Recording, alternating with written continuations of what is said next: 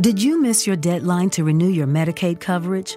You can still send your completed annual review form to Healthy Connections Medicaid. You may be assigned to another health plan, but you can ask to come back to First Choice within 60 days of renewed Medicaid eligibility. It's your family. It's your choice. First Choice is the right choice. Renew and choose us. Visit selecthealthofsc.com/renew to learn more.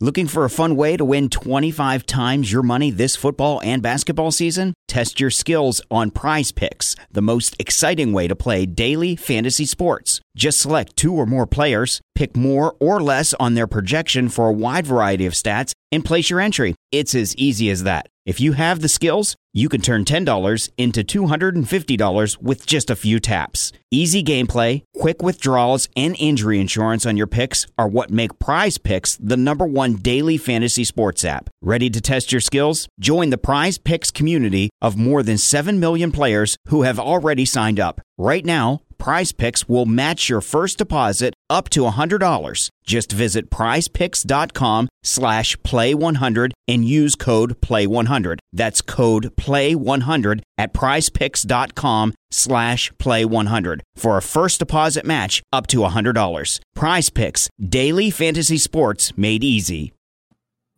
Happy Wednesday, everybody, and welcome back to the Stochastic NHL Strategy Show. I am your host, Josh Harris. We are sponsored by BetMGM. I have reset all 47 of my routers, so hopefully I don't get disconnected today. Hope everyone had a great night last night. Hopefully some of you got some rotisserie chicken, enjoyed that. Joining me, as always, a main man in the captain's chair. Cliffy, how are we doing today? Oh, I wouldn't say the captain's chair. I'd say that still belongs to you. But no, we're doing good. Didn't get a lot of sleep last night. I was up watching St. Louis and Seattle while finishing my Christmas wrapping. Got the Christmas wrapping done. Didn't get the goals from Beniers and Eberle that I was looking for. So, sometimes maybe good, sometimes maybe not good. Didn't cash last night, but pretty good slate of games. I watched the first period of that Carolina-New Jersey game. Old Kuchi Kochetkov did his thing, got his shutout broken late, which kind of sucked, but that's the game is the game. And I watched that St. Louis Seattle game. I don't know, like we say it all the time on this show. The problem with the Kraken is that they do spread out the scoring, and that's something that I mentioned in our Discord this morning. They scored 5 goals, and the only guys with multi-point games were Brandon Tanev and Morgan Geekie, and the only guy with the shot bonus didn't have a point. Like it just seems like the very prototypical Seattle Kraken game. But to their credit, it helps in real life, right? Like they have 3 lines that can score, maybe even 4. I mean, they kind of showed 4 last night, and it's helping them win games. So kudos to them. But it does make it a little bit frustrating to play them in DFS. How'd you do last night? Oh no, it was not a good. I was like, you know what? I'm in this queue. I don't want to play the chalk. I'm going to power play stack the Ducks. Au revoir. Okay. Yeah, one way to approach things. Yeah, and I stayed up and watched because the big dog plus money prop of the night was Troy Terry at the power play point. Wrong.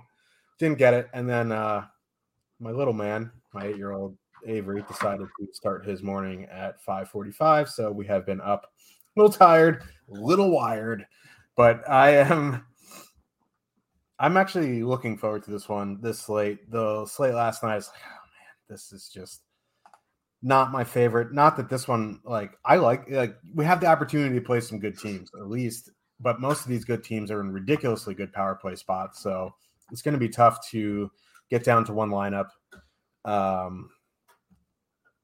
Yeah, let's get into it. But before we do, you know the drill. Smash that like button. We like the likes. We like the subscribes. And it will help you keep up with all of our shows, DFS offers, giveaways, and much more. Once you subscribe, hit that notification button to get alerts when our shows go live. Also, don't forget to sign up for the Stochastic Hall of Fame. It's easy. You change your avatar on DraftKings and FanDuel. You download the avatar at stochastic.com/. /avatar. That's the easy part. Now the hard part. You got to place in the top 3 of a contest with over 5,000 contestants. If that occurs, which hopefully it does, because we like to see you guys win, tweet the wins to @Stochastic Hall of Fame on Twitter, or email Stochastic support with a screenshot, and you'll win a free month of Stochastic Plus Platinum. You also get a shout out on our weekly Hall of Fame segment, except on the show where we don't do it because we don't have a producer, but all the other ones you will. But make sure to smash that like button. And now, before we get into the slate, we have a $10 super chat from Clayton. Thank you very much. He says, for the dome. Yeah, it was long overdue. Long overdue. I was wearing all kinds of hats. It didn't feel comfortable. Don't have too much hair in this region, so have to keep it nice and freshly shaved. Cliffy, fresh haircut. I'm growing out the beard just because I can't grow one and it's going to look ridiculous in a few weeks. So I mean, that's the one thing they don't tell you about getting older, right? Is like you do expect a hair loss, but I think I've lost more hair in the last 2 years than, the 10 years before that. So once it starts to go, it goes pretty fast. I'm wondering how much longer I can hang on here and I don't just, take a bit to it like you might do. Yeah. I mean, for men, it's the genetics is your mother's father. So if your grandfather on your mom's side, bald, using trouble. Me, I started losing my hair in my 20s because everyone. Yeah, I think you might be right, because I think my brother, his hair is thinner than my dad, and my dad's in his 70s. My brother's only 42, so I think you may be onto something there. Hopefully it skips one of the siblings, but I don't think I got that lucky. Yeah, well, we'll see. You're doing way better than I am. Okay, fair enough. Let's get into this slate. Tampa Bay Lightning with a 3.5 total heading into Detroit. The Red Wings have a 2.9 total. Tampa's back-to-back on the road. Vasilevsky went last night, so it's probably going to be Moose, Brian Elliott. Ville Husso is confirmed. Tampa obviously isn't going to skate. However, they did mix up their lines towards the end of the game yesterday because they came out flatter than a kitchen table against the Leafs, and they ended the game with Vladislav Nemestikov, with Steven Stamkos and Nikita Kucherov. Brandon Hagel was with Anthony Cirelli and Braden Point, and the third line was Colton Paul Killorn. We won't know if those are exactly the lines until warm-ups, but this is the first game of the night, so if you are interested in Tampa, which seems like a decent proposition considering they have the highest road total on the slate, you might want to stick around. You might want to be around at your computer at 6:30 p.m. Eastern to see what these lines are, because if they do go back to Nemestikov, Stamkos, Kucherov, that is a 3-wing line. The second line of Hagel, Cirelli, Point is a 2-center line. That being said, Detroit penalty killed, not great.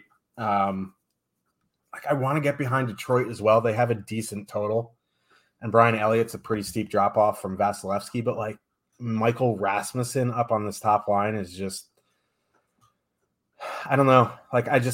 Anyone else, put Kubalik up there, put Raymond up there, put Oscar Sundqvist up there, put Bergen up there, and I'd have interest. But with Rasmussen there, I think the nicest thing I could say about that line is they're fully correlated, and Tampa doesn't have a great penalty kill. Yeah, I'm a bit torn on what to do in this game because, you're right about the Tampa penalty kill, but it has gotten better through the year. Now, you don't want to keep relying on small samples. If you look at the first half of this first portion of the season, what are they up to? 33 or 34 games played or something like that. So if you look at the first 16 versus, the most recent 17 or something like that, Tampa's certainly been a lot better in their last 17 games. They did struggle earlier in the year. I'm not sure exactly what might have caused that. This is a team that typically does just have a very good penalty kill. You know what I mean? That's something that's kind of been a hallmark of the Tampa Bay Lightning for a while now. I mean, just good special teams in general, right? I wonder if part of it is getting Anthony Cirelli back. he typically does play on the penalty kill. I don't think he's their primary penalty killer, but he does get penalty kill minutes. So maybe that's helping in some regard. But yeah, Tampa typically not a good penalty kill. Detroit definitely not a good penalty kill. I mean, again, we're just looking at basically like the last half of the game. So maybe going back to about the middle of November, Detroit in the bottom 5 by penalty killing over their last 5 weeks. Now, that would seem to give Tampa a pretty good power play spot. But as we've mentioned a couple times, this Tampa power play has really, really struggled with Victor Hedman on the top unit. In fact, I was looking at the numbers from last year compared to this year with Hedman. I mean, let alone just this year. This year with Sergachev, the power play has been much, much better. Whether you look at shots, whether you look at goals, it doesn't matter. Sergachev has been better up there on the top power play unit than Hedman has. But if you go just look at Hedman's usage over the last 2 years, shot attempts down over 20%, shots on goal down about 18%. That's a lot. You know what I mean? Like, you know, when you're losing nearly 20% of your shots on goal on the power play, that's a pretty big decline.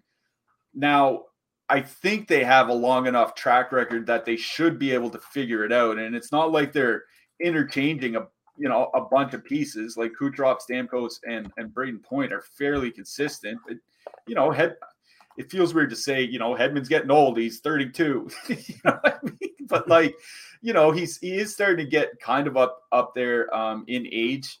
He'll hit 1,000 games. You know, he's over 1,000, well over 1,000 games played when you include his postseason career. So I don't know, maybe his skills are starting to slide a little bit. But yeah, the Tampa Bay penalty kill has struggled. And then, you know, you factor in that they did mix up their lines. We don't know exactly what they're going with. Makes it kind of tough to say exactly what to do with Tampa right now. What I will say is I was looking at Kucherov and Stamkos' numbers over the last couple of years without Braden Point. So basically anybody else, whether it be Alex Killorn, whether it be Vladimir Mestikov like it might be tonight, whether it be Anthony Cirelli, whomever it might be, almost 190 minutes at 5-on-5, 3.2 expected goals for, 4.3 actual goals for. I don't think it would really surprise anybody to hear this, but Stamkos and Kucherov are pretty good at 5-on-5, no matter who they have as the third wheel on that line. And they're probably not going to come in with a lot of heavy ownership, right? Because, you know, we won't know what the line combinations are until warm-ups. People might just, you know, power play stack or something like that, leave Braden Point in the stack. So if Kucherov and Stamkos are together, I really don't care who the third guy is. I'm interested in that line. I'm not really worried about a Detroit shutdown line from the other side. Like you said, Michael Rasmussen on the top line. He's actually played with David Perron a fair bit this year. You know, basically break even by expected goal share, break even by goals for and goals against hovering around 4 per 60 minutes. You know, really, I think they're trying to balance out the lineup, but all they're doing is really making a bunch of their lines a lot weaker. That's something that's Detroit's been notorious for, I don't know, about a decade now. It's really been kind of frustrating. So I definitely do like the Tampa Bay side of this. The Kucherov-Stamkos line especially. It is one of those cases where I would make sure to put in the third wheel if Kuch and Stamkos are playing together. Like if it is Nemestikov, put him in.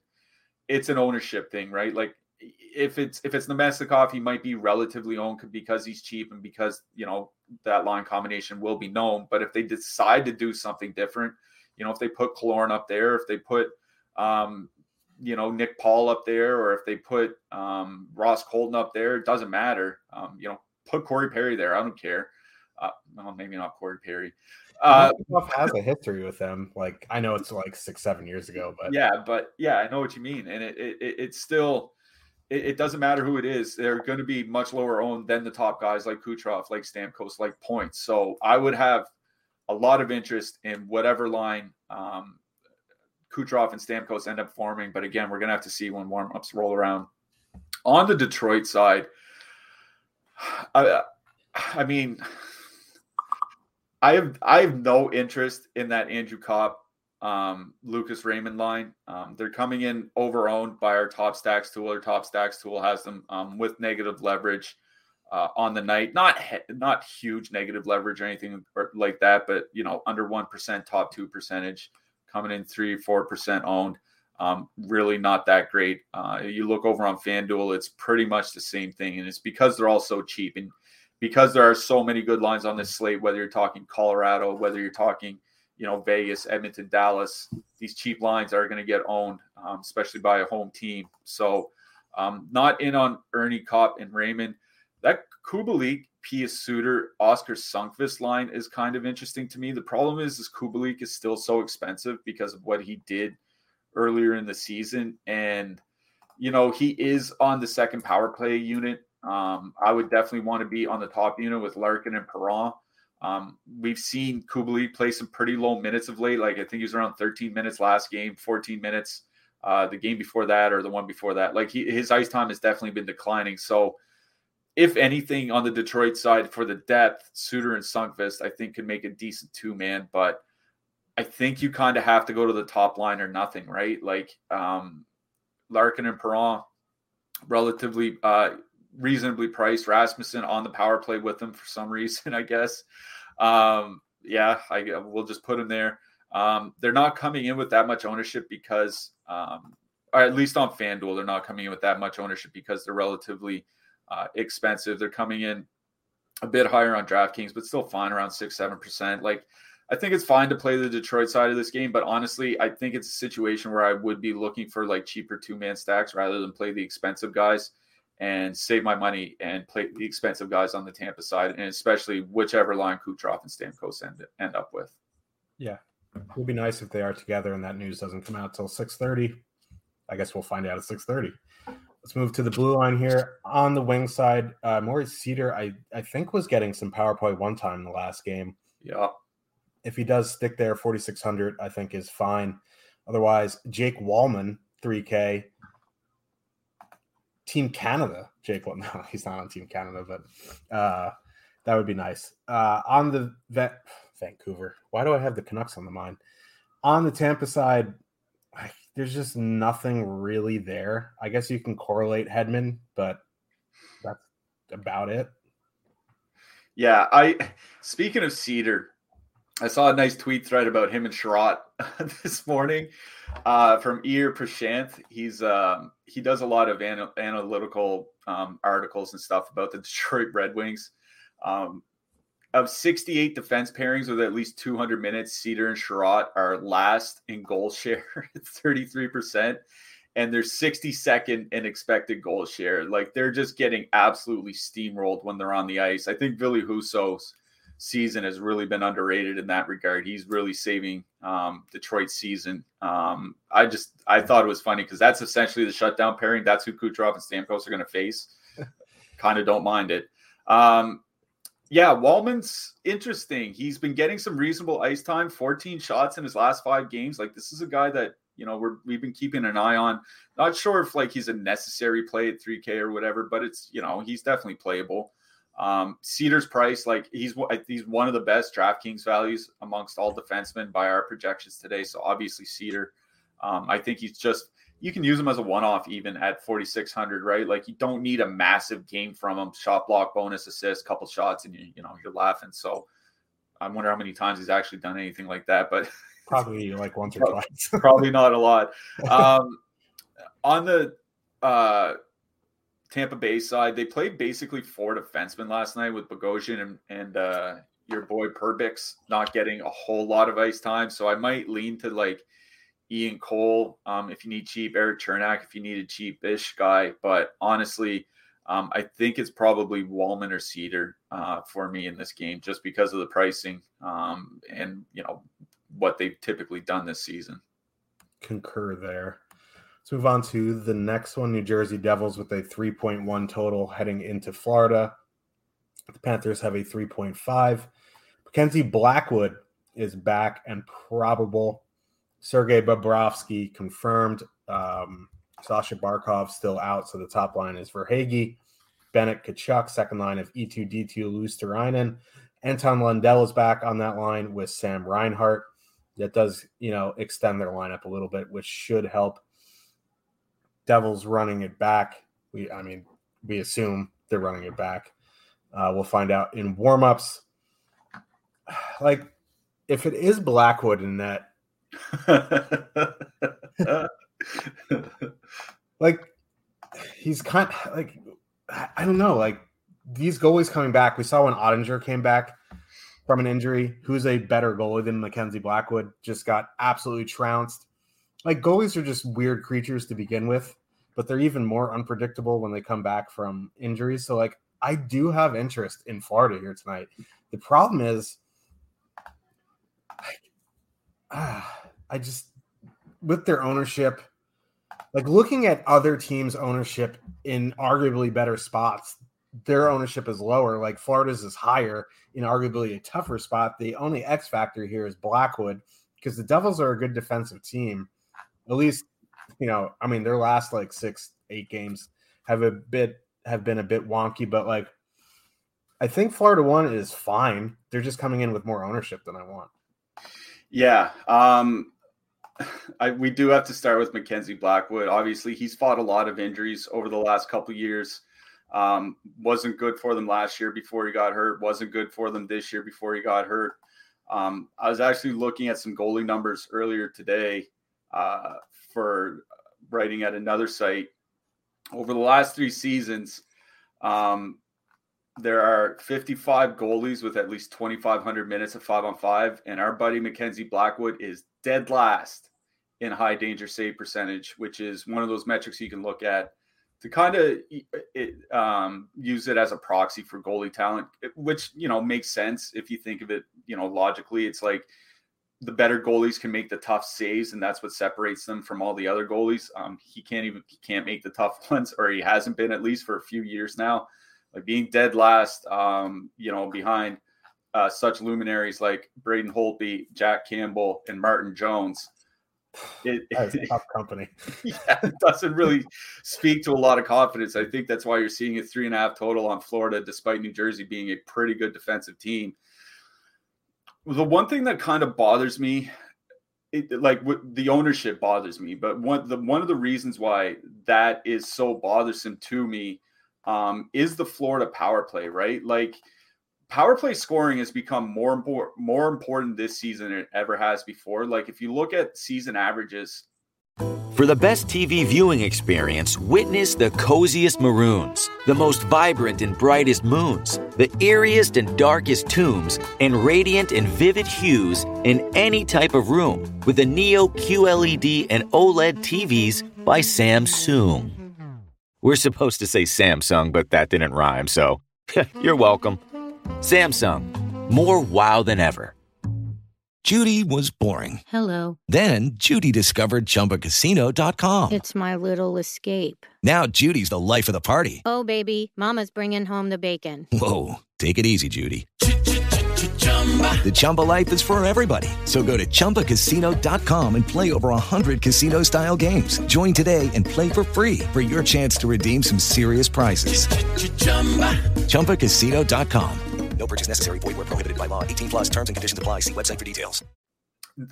This year, it's basically the same goals per game as last year. I think it's like 0.04 higher, but it's way more power plays called, and one of the highest power play percentage seasons across the league that we've ever seen, right up there with like the glory days of the 1980s or whatever. So the power play is something that is very, very important to keep in mind when you're looking at, upside and things like that. And the Florida power play has it's looked really bad without Sasha Barkov there. Like, they're scoring at a decent clip, but it's also because they're shooting over 20%. Like, you could expect that from Edmonton or maybe Dallas. I wouldn't expect that from an Alexander Barkov-less Florida power play. And in fact, if you look at shot attempts generated, it's down like 25% without Barkov on the ice. Like, they don't have any shooters. That's a part of it. I mean, the shooters are the defensemen. They all had the other 3 guys, Bennett, Kachuk, Reinhart, they're all like net front guys. Get a shooter out there. Yeah. Like I said, the shooters might be like Ekblad and Montour. And in fact, Ekblad is in a one-time position quite a bit. So that's the one thing that's kind of hampering me here, is that I'm not expecting Florida's power play to look very good, especially where New Jersey's penalty kill has generally been, good to great all season long, right? So it is a bit of a problem here, but, Verhaeghe, Bennett, and Tkachuk have been very good together. Like, they're up to 75 minutes in their sample, 4.1 expected goals, 4 5-on-5, 5 actual goals scored. Like, they are really, really shredding the competition. It's just, can they generate enough against a very good New Jersey defense, to get them by Blackwood? But it's like, do they even really need to? Like, does Florida need more than 25 shots here to score 3 goals? You know what I mean? Yeah. So I do like Florida 1, but you're right. They are coming with a ton of ownership. 12.5% on DraftKings per our top stacks tool. I'll bring that up on our screen real quick. Just behind the Colorado top line. Now, still with pretty good leverage, but I'm going to be honest, for relatively the same price, I think I'd rather play Kucherov, Stamkos, and Nemesnikov if that's a line, right? Coming in with considerably less ownership. I know the goal totals are the exact same, both a 3.5 total. If I can get, Kucherov, Stamkos, and Nemesnikov at, a fifth or a third the ownership of that Florida top line, I think that's the direction I'd go. But because Blackwood is starting, I have no problem playing Florida 1 here, like none at all. You get 2 out of the 3 guys on that top power play unit, if they can score. They should play heavy minutes. My one concern is Matt Tkachuk. His price has come down a lot because he's not shooting 21 shots in his last 10 games, but Florida 1 is fine. I'm not in on Florida 2. Like I'm kind of in that spot where I want to see how healthy Lundell is before I really start playing him in DFS. I know you want to try to, generally get in on the ground floor before that happens, but he really wasn't having a great season before that anyway. He's on pace for like 45 points and like 15 goals or something like that. Like, just nothing. So Florida 1 or nothing for me. On the New Jersey side, I don't know. Like Hawley, Hughes, and Bratt are a good line. They're not scoring a ton, and part of it is Holla just can't finish. Florida's typically had a decent penalty kill, but they do take a lot of penalties amongst the most penalized teams in the league. So if I'm going to do with anything with New Jersey, I'm going to stick to the power play guys. Two man of Tatar and Hischier, I think, is perfectly acceptable. You can throw in some Dougie Hamilton if you want or something like that. But power play guys for me from New Jersey, I don't think I'm going to be full stacking any of the even strength lines, and Florida 1 on the Florida side. Yeah, if you want some action on some New Jersey power play, just go bet Tatar power play point. It's a good number. There you go. So if you want a little sweat there with Tatar, instead of playing him in DFS, I think it's around 6-1 right now, him to get a power play point. So a little betting action there Our buddy Josh does it all. Yeah, something like that. Just not to like rain on Blackwood's parade even more, but in his 3-week conditioning stint in the AHL, his numbers are awful. So yeah, not a lot of hope here. His save percentage was like .882 or something like that in the AHL on his conditioning stint. So yeah, it might actually have been better than his NHL save percentage. I'm not sure. Yeah, it might have been, but good luck, trying to save that when Kachuk's big ass is in your face for 20 minutes. So yeah, I don't know. Let's move to the blue line. Well, before we do, real quick, we should note Dawson Mercer did jump up to the top line last night for New Jersey. This is another back-to-back team. We're going to have to wait until warm-ups. I would like Mercer there instead of Zetterlund, but it wouldn't change a lot for me. I wouldn't say you have to go out and stack him. But if he is there, he might be like a 1% owned player on a top line. You know what I mean? So might be worth rearranging around some lines if you have a bunch of lineups. Yeah. Well, Lindy Ruff, notorious line mixer-upper. Yeah, if you want to call him that, I guess. He likes to jumble, especially those guys on the fourth line like Sharangovich and Mercer will be all up and down the lineup tonight, I would imagine. Whether they start there is a different story. On the blue line, Aaron Ekblad, 5,800, I think is fine. Like these, like Ekblad, Montour, their prices have been coming down. So if you want to play Gustav Forsling, that's fine, 5,300. But for me, I'm finding the extra 300 for Montour or the 500 for Ekblad. On the Devil side, Dougie Hamilton, Jonas Siegenthaler, probably about it. Yeah, I think if I'm paying up for a Florida defenseman, I'm going back to Forsling. And the reason for that, like I said, it's just the power play. Like I worry about Florida's power play without Barkov there. So I would probably take the guy that's not super reliant on power play production for doing well in fantasy, and that's Forsling. On the New Jersey side, Siegenthaler's fine. Obviously, you can pay up for Hamilton. I think this is actually a good spot for Hamilton because Florida's a pretty high-paced team, and it could allow Hamilton to really rack up the shots tonight. But I also mentioned Damon Severson. He played nearly 24 minutes last night. This is a guy that was a healthy scratch recently. I don't know if they're going to play him a ton of minutes. I have interest in Severson at 2,700 near mint price. Yeah, don't mind that call.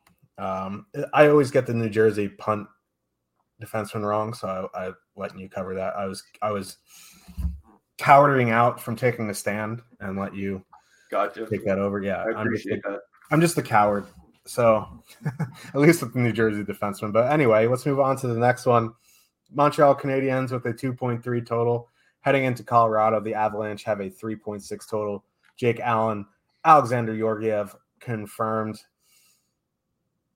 Avs running it back with Lehkonen, Confer, Rantanen, Newhook, Erod, Nichushkin. Looks like the Dennis Malgin in the lineup on the third line. Not that that's really DFS relevant.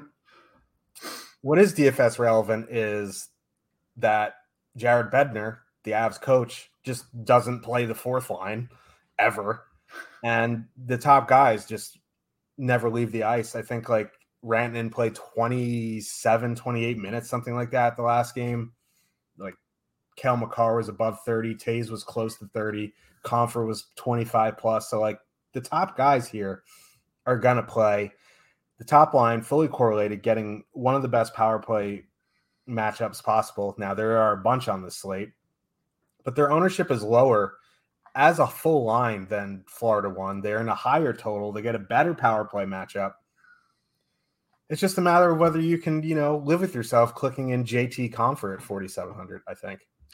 Yeah, might be a bit tough. I'll also mention, I know we have Mulligan on the third line there, but the Colorado coach said specifically he hasn't figured out where he's going to play him yet. And he mentioned pairs of players. So I'm thinking like Lehkonen and Rantanen is a pair. Rodriguez and Nichushkin is a pair. So like, maybe Mulligan ends up next to Rodriguez and Nichushkin on the second line or something like that. Like, I think that's something that we could see. But, it's an 8 p.m. Eastern start. We're definitely not going to find out in time. On the Montreal side, okay, they put Kirby Dach back on the top line. The second line is Slavkovsky, Drouin, and Anderson, with Drouin playing center. Listen, I'm a Montreal fan. I would like to see Jonathan Drouin kind of, reclaim himself after a tough couple of years. He's spoken about mental health issues and he's certainly had injuries, things like that. That line's giving me some real strong Silverberg, Strome, Vetrano vibes. You know what I mean? Like they're gonna play. Like if they played together for like 7 games, we'd look up and they'd have an expected goals against of like 4.5 or something like that. So yeah, I do like the Colorado top line. You're right; it is a good power play spot, but this is another situation like Florida where I worry about the Colorado power play without Nathan MacKinnon there. Since he's left the lineup, they're shooting 3.4% with the man advantage. That's pretty bad. Now, obviously, that's not going to stick around forever on a power play. But can they regain anything approaching, the former glory that they had in the first, 7 weeks of the season with MacKinnon there? I'm not too sure. And, Rantanen and JT Confer just really haven't played well together this year. I was looking at some of the expected goals numbers.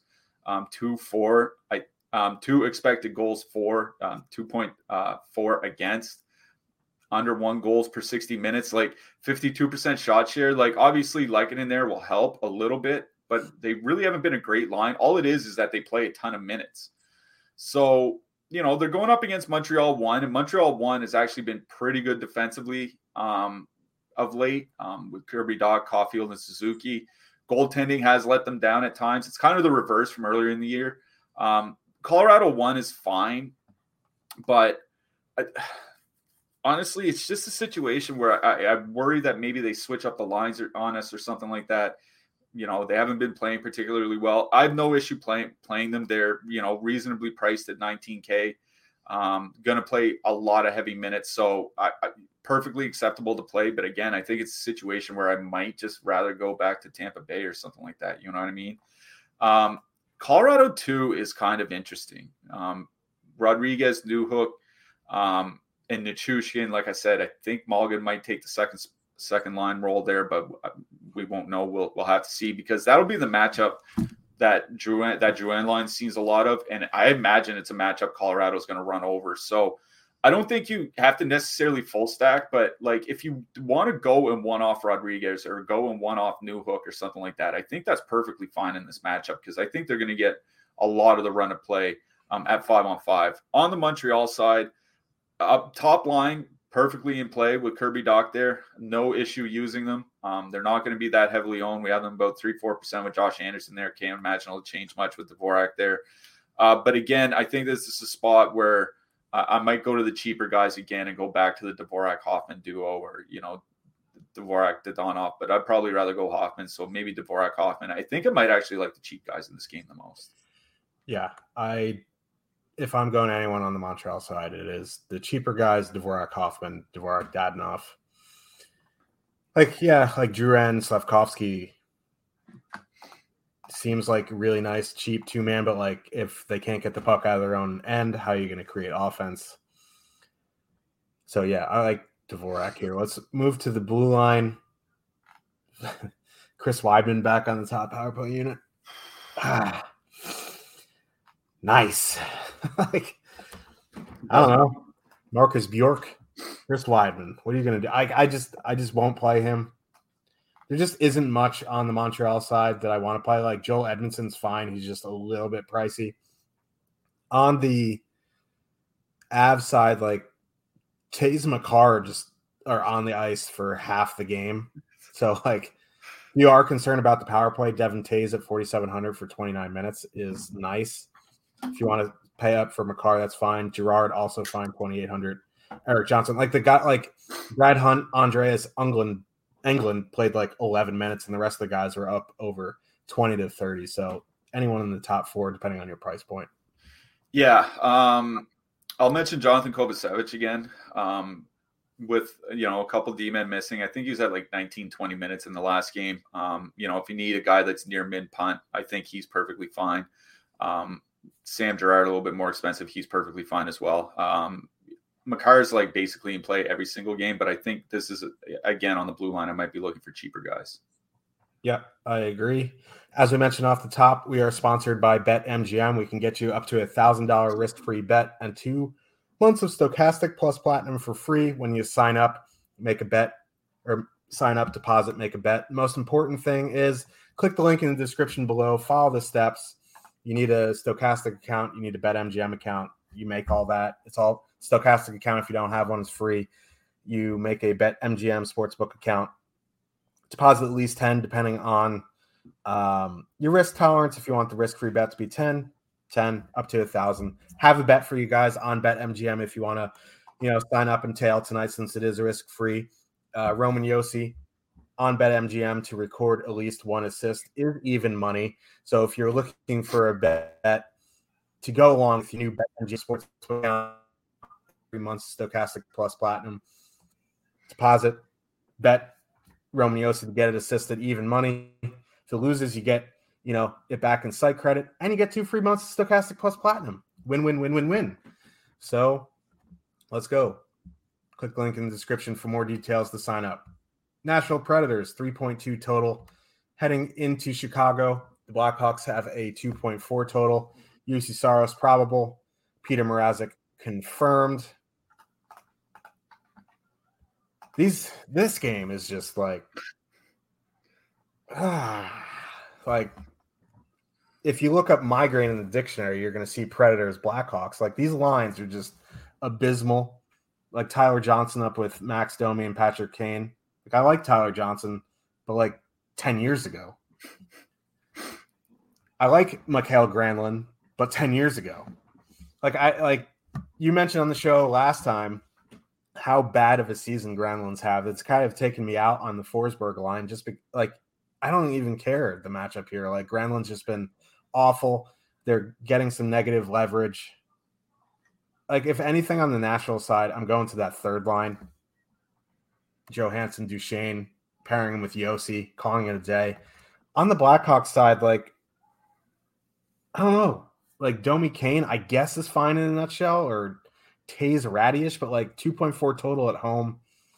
I guess like Radish might be popular if you're trying to like jam in like Edmonton guys because he has top power play 3K and the Predators penalty kill is kind of not great, but I don't know. This game sucks. Yeah, this is kind of a tough one to parse apart because you're right. Granlund's just not been good this year. I was looking at his expected goal impacts this season, I was looking at guys with at least 250 minutes played, I think it was, or forwards. 358th out of 362 forwards. Like he's just dragging down everyone. And I was looking at how players have done without him. Like Duchesne's numbers without Granlund or Philip Forsberg on his line, and Forsberg's still having a good season on his own. Above water by expected goal share, which is not something you can say about any Granlund line, that's for sure. Scoring over 4 goals per 60 minutes at 5-on-5, like 100, that's in 125 minutes. Like, at least they're generating something when they're away from Granlund. So, like, I'm with you. I think if I was going to do anything with the Nashville top line, it'd just be a Forsberg one-off. Like, I think almost no matter who he's playing with, he's basically always in play for a hat trick. He's just that talented and loves shooting that much.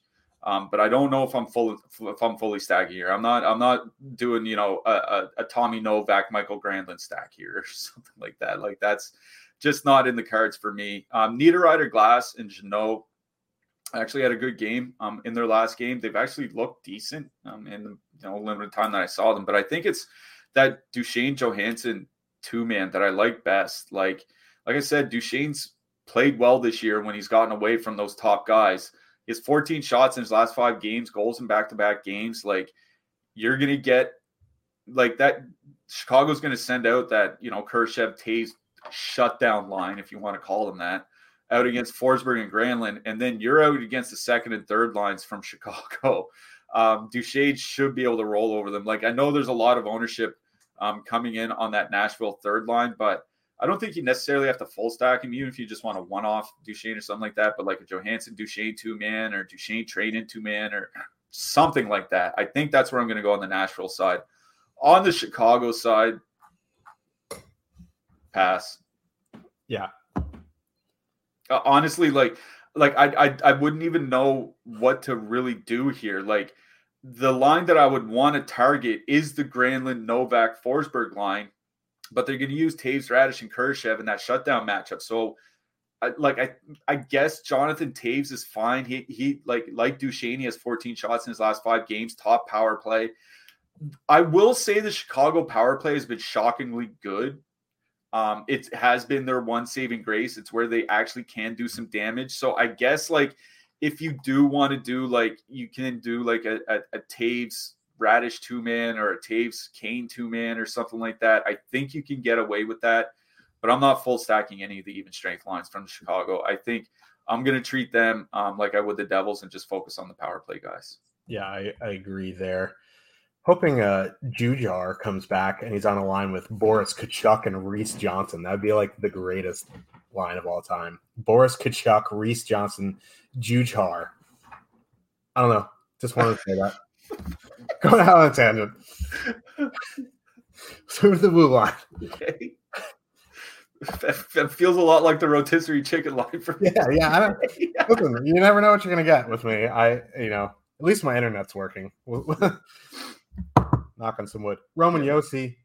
Listen, he hasn't been the DFS darling we all know and love the past week, but ebbs and flows of the NHL season, we say. So yeah, I have no issue going back to Roman Yossi. Mentioned him as the bet for the Bet MGM promo. Plus money to get an assist tonight against the Blackhawks. Yeah. Alexandre Carrier, min price still, scored the game-winning goal against Edmonton in overtime. I think he's fine. Matthias Ekholm's fine. Looks like Ryan McDonough's back as well. There's guys on the Blackhawks side that I don't even know who they are.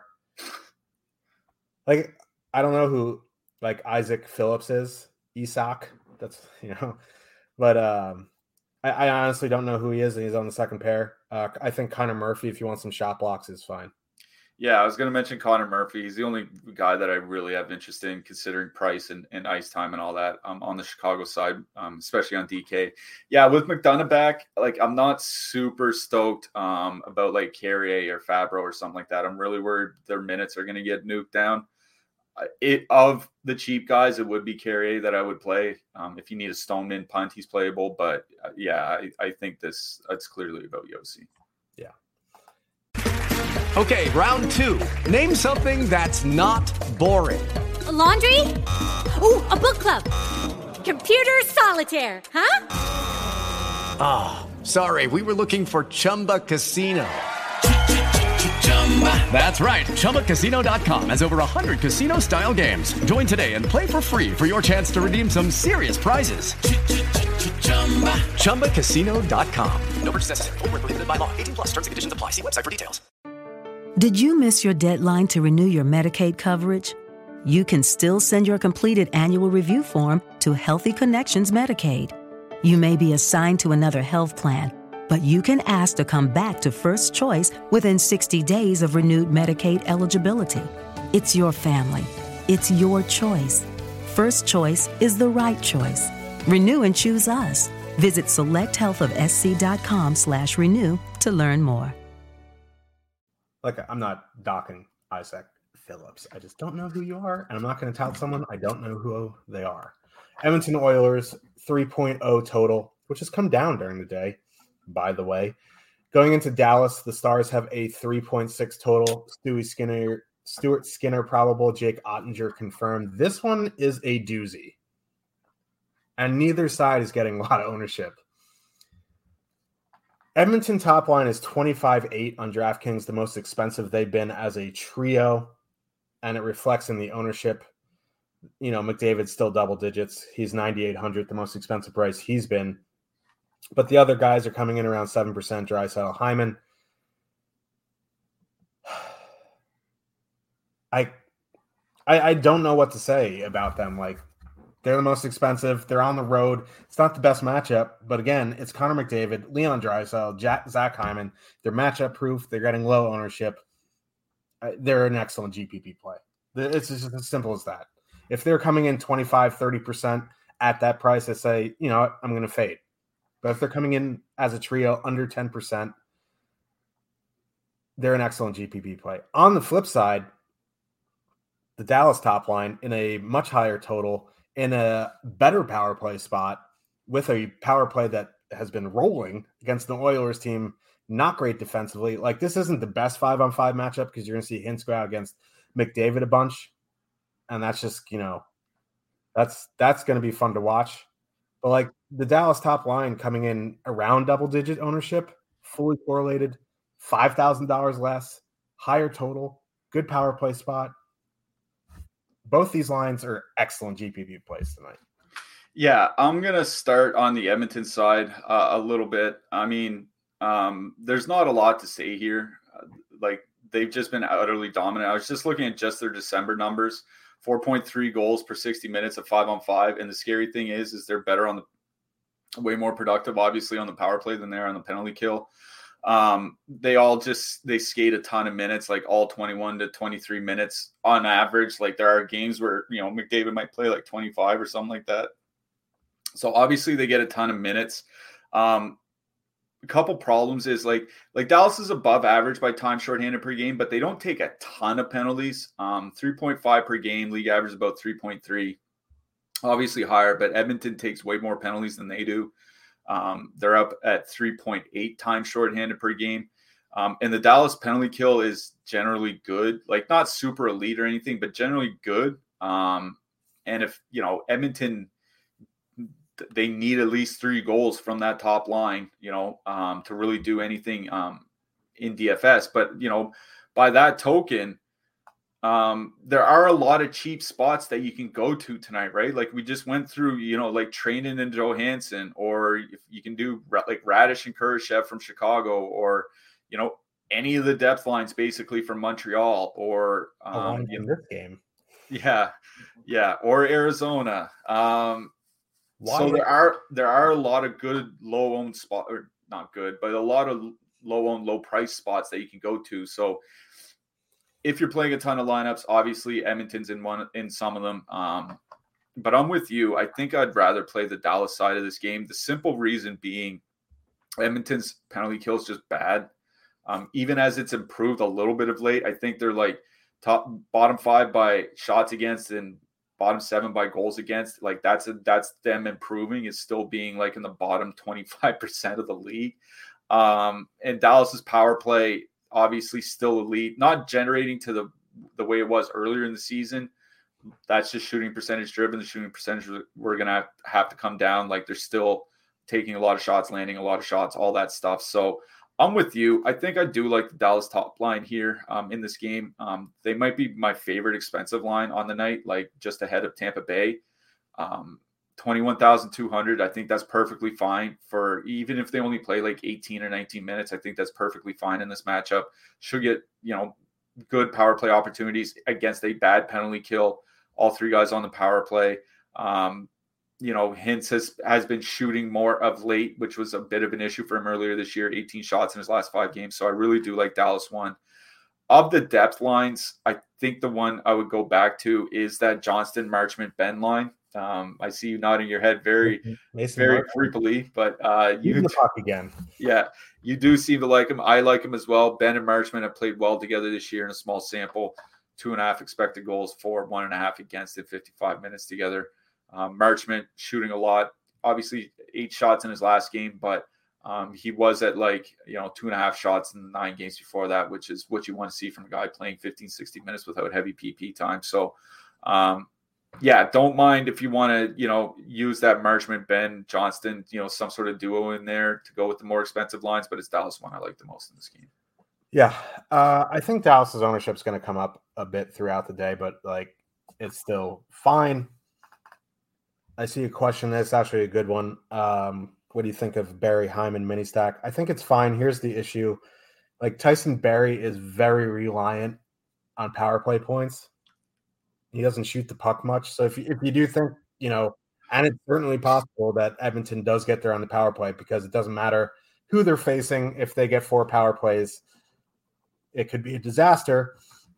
So if you do think Edmonton's going to get there on the power play, and I personally think if Dallas takes 3-4 penalties tonight, Edmonton power play is going to score at least once.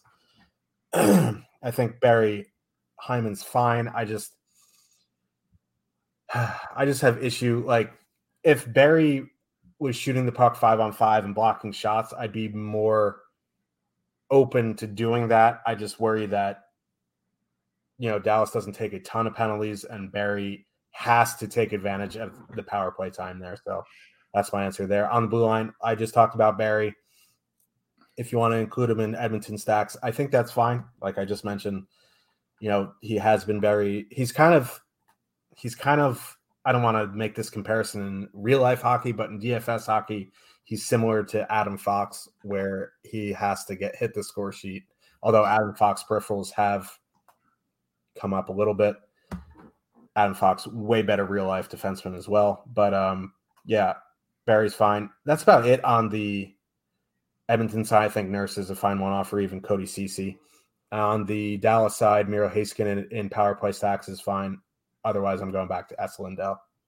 Yeah, Esa Lindell for me, especially where he plays so much on the PK. You got to assume he's going to have to block some shots here in this game.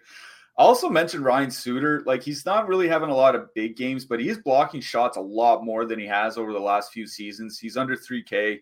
He does get some penalty killing time. So, if you need a sub 3K guy that, could reasonably put up double-digit DK points, I think Suter's fine. Yeah, it's true. I used him on Monday out of necessity, and he got an assist, a couple blocks, and a shot. 9 points. DK points is perfectly fine for under 3K. If you have never had a Stochastic membership, why? Just why? 3-day risk-free trial for you. Click the link in the description. That's the most important part. So Cliffy and I can get the credit because we love credit. No, but in all seriousness, if you've never had a Stochastic membership and you want to test drive our NHL product, you get everything we have to offer: ownership, projections, top stacks, rankings, Discord, like everything you need. We've talked about it on the show. We run through the lineup builder when we do the show. That's how we, go game by game. You get all the tools, you get everything you need. So click the link in the description below, get your 3-day free trial. Come join us in the Discord, say hello, and we'll go from there. Let's move on to the next one. Arizona Coyotes, 2.3 total. Heading into Vegas, the Golden Knights have a 3.6 total. King Karol Vejmelka and Logan Thompson are probable. Looks like Phil Kessel has dropped down in the lineup.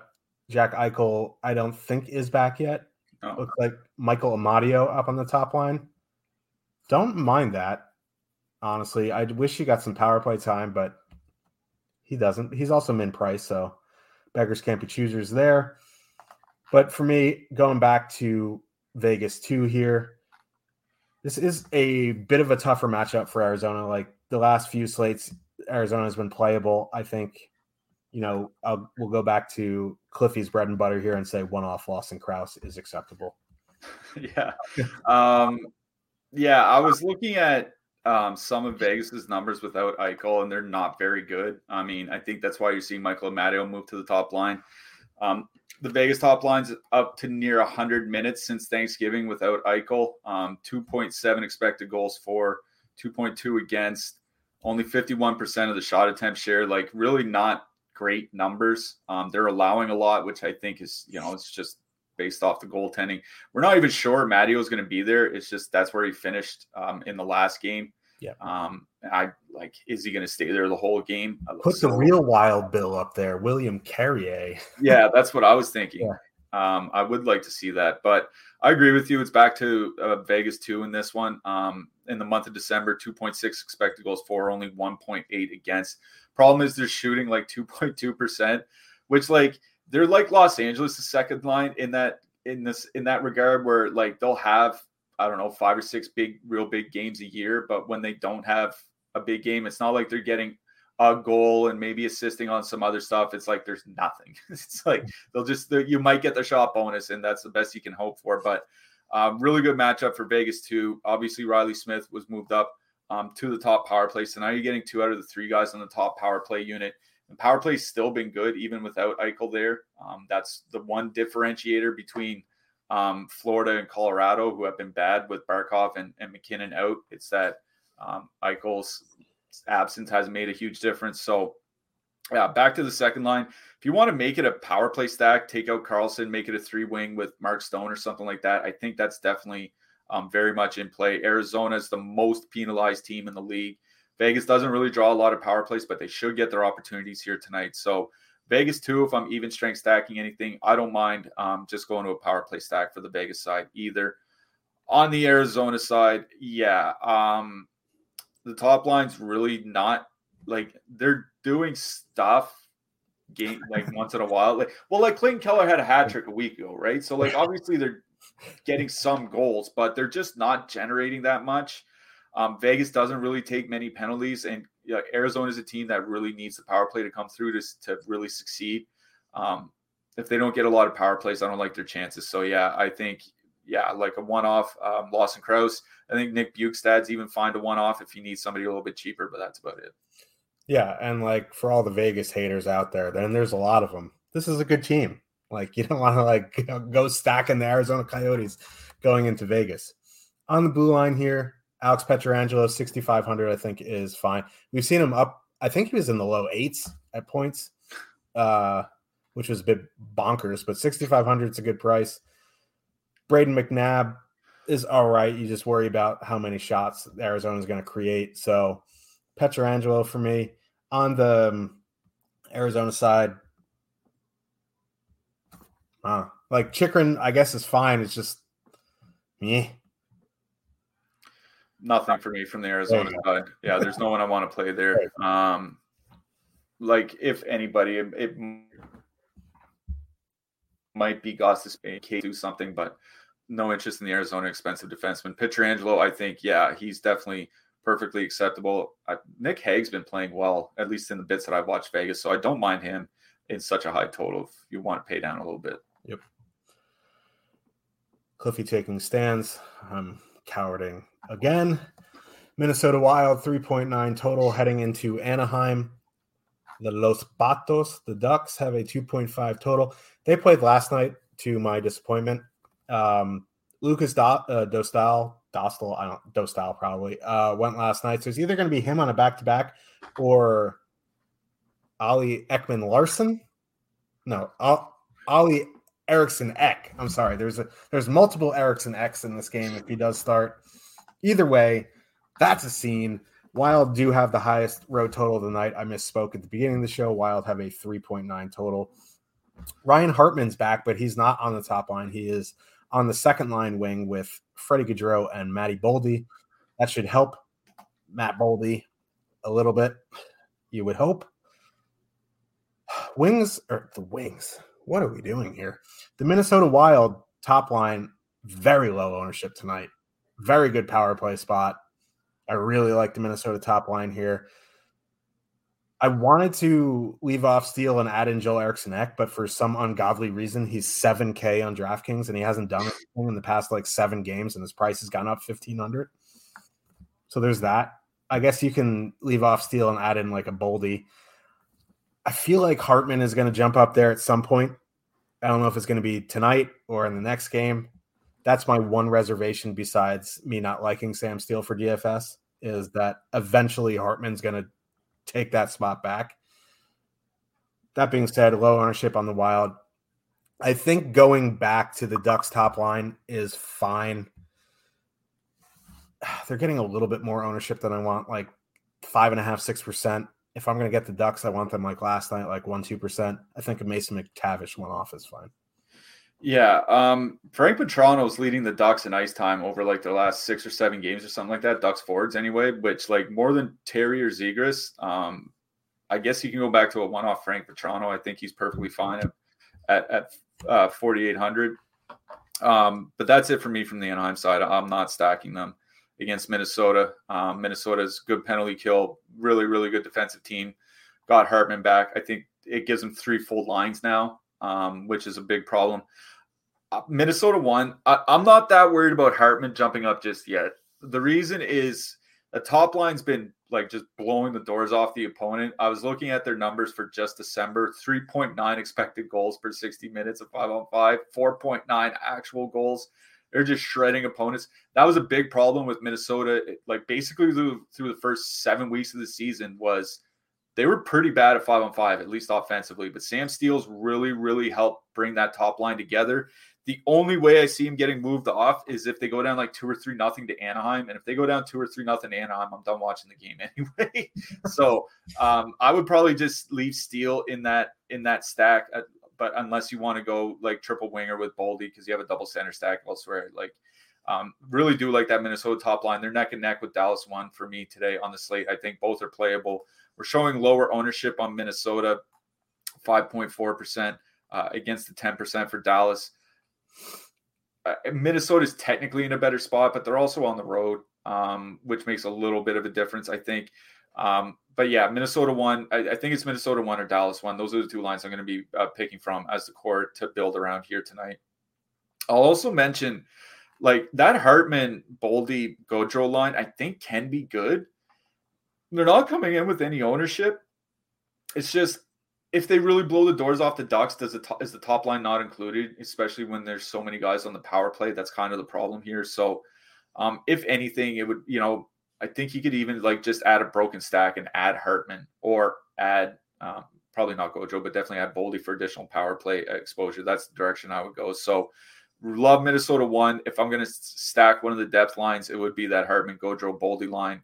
Anaheim side, maybe just a one-off Frank Petrano. That's about it. Yeah. I do like Mason McTavish. I'll take a stand there. Mason. On the blue line, Kalen Addison, another one of these power play quarterbacks who does absolutely nothing. So I'm probably going to, Spurgeon, Brodeen, Dumba. On the Duck side, I guess like Dmitry Kulikov is in a price point where it's fine. Otherwise, Simone Benoit at 2,600. Yeah, I think it's just Spurgeon or Kulikov that I really have interest in here. Fowler's point reliant. I don't know if they're going to get a bunch of goals here tonight. Kulikov definitely can get the block bonus. And like Spurgeon's a guy, I know he's not on the top power play, but he doesn't need that for fantasy value. So Spurgeon or Kulikov from the game for me. Yes. That is 7 games, which means we have 14 goalies. But before we get to that, coming up not right after us, at 4:45, we have the NBA Deeper Dive. Then we have NBA Live Before Lock. So if you're into NBA, we'll see you at 4:45 for that. Let's talk some goalies. Who you liking? No one. If you need a little bit of a contrarian play, I think King Carl Vejmelka definitely always in play for me. UC Saros, I guess, if you want to pay up a little bit. I also think, I don't want to pay all the way up for Georgiev, but I think he's fine at 8,400. Billy Husso, I think this is a cheap goalie night for me. It's maybe taking Husso, maybe taking Jake Allen, maybe taking Vejmelka. There aren't a lot of guys in that 8K plus range other than maybe Saros that I'm really attacking here. Yeah, I like Georgiev for cash games, but for GPPs, my worry is 2 goals on 26 shots and getting the win. It's nice. It's not going to kill you, but I don't think it's going to be a GPP winning performance. But again, it's fine there. Yeah, I think, it's probably just going to – Vejmelka is probably the spend down guy for me. I don't know. There just isn't much Jake Allen. I Jake Allen's fine. All these cheap guys, it just is like putting Erica Branson into your lineup. You just got to plug your nose and do it. Hey, good. Branson got there last night. Yeah, he keeps doing it. I don't know. That's the funniest story of the season still. And he's actually, for DFS, he's playing well. I don't know about his actual metrics. But anyway, who you liking for your hat trick pick? I hate to say it, but I'm going to go to the Vegas game. Even though he's going up against the goalie I think I'm going to use tonight, I'm going to take Jonathan Marchessault. Okay. Yeah, I think I'm going to use King Carroll as well. Going Jamie Benn. We'll go third on Jamie Benn. A little bit of spice there. I like it. Yeah, we got to keep it up there. Since I can't take stands anywhere else, I'll take a spicy hat trick pick. So for Slim Cliffy, I am the coward, Josh Harris. We'll see you tomorrow. Thursday. We're here every day. So yeah, click those links in the description. I want to see you guys in Discord. Say what's up. I came from YouTube. And then I'll be like, hey, what's up? And then we'll chat and we'll talk about rotisserie chicken. But anyway, have a great night, everyone, and we'll see you in Discord. Good luck, everyone.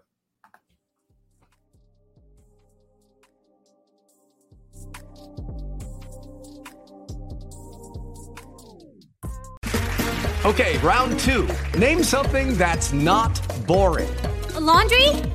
Ooh, a book club. Computer solitaire, huh? Sorry, we were looking for Chumba Casino. That's right. ChumbaCasino.com has over 100 casino-style games. Join today and play for free for your chance to redeem some serious prizes. ChumbaCasino.com. No purchase necessary. Void where prohibited by law. 18+ terms and conditions apply. See website for details. Okay, round 2. Name something that's not boring. A laundry? Ooh, a book club. Computer solitaire, huh? Sorry, we were looking for Chumba Casino. That's right. ChumbaCasino.com has over 100 casino-style games. Join today and play for free for your chance to redeem some serious prizes. ChumbaCasino.com. No purchase necessary. Void where prohibited by law. 18+ terms and conditions apply. See website for details.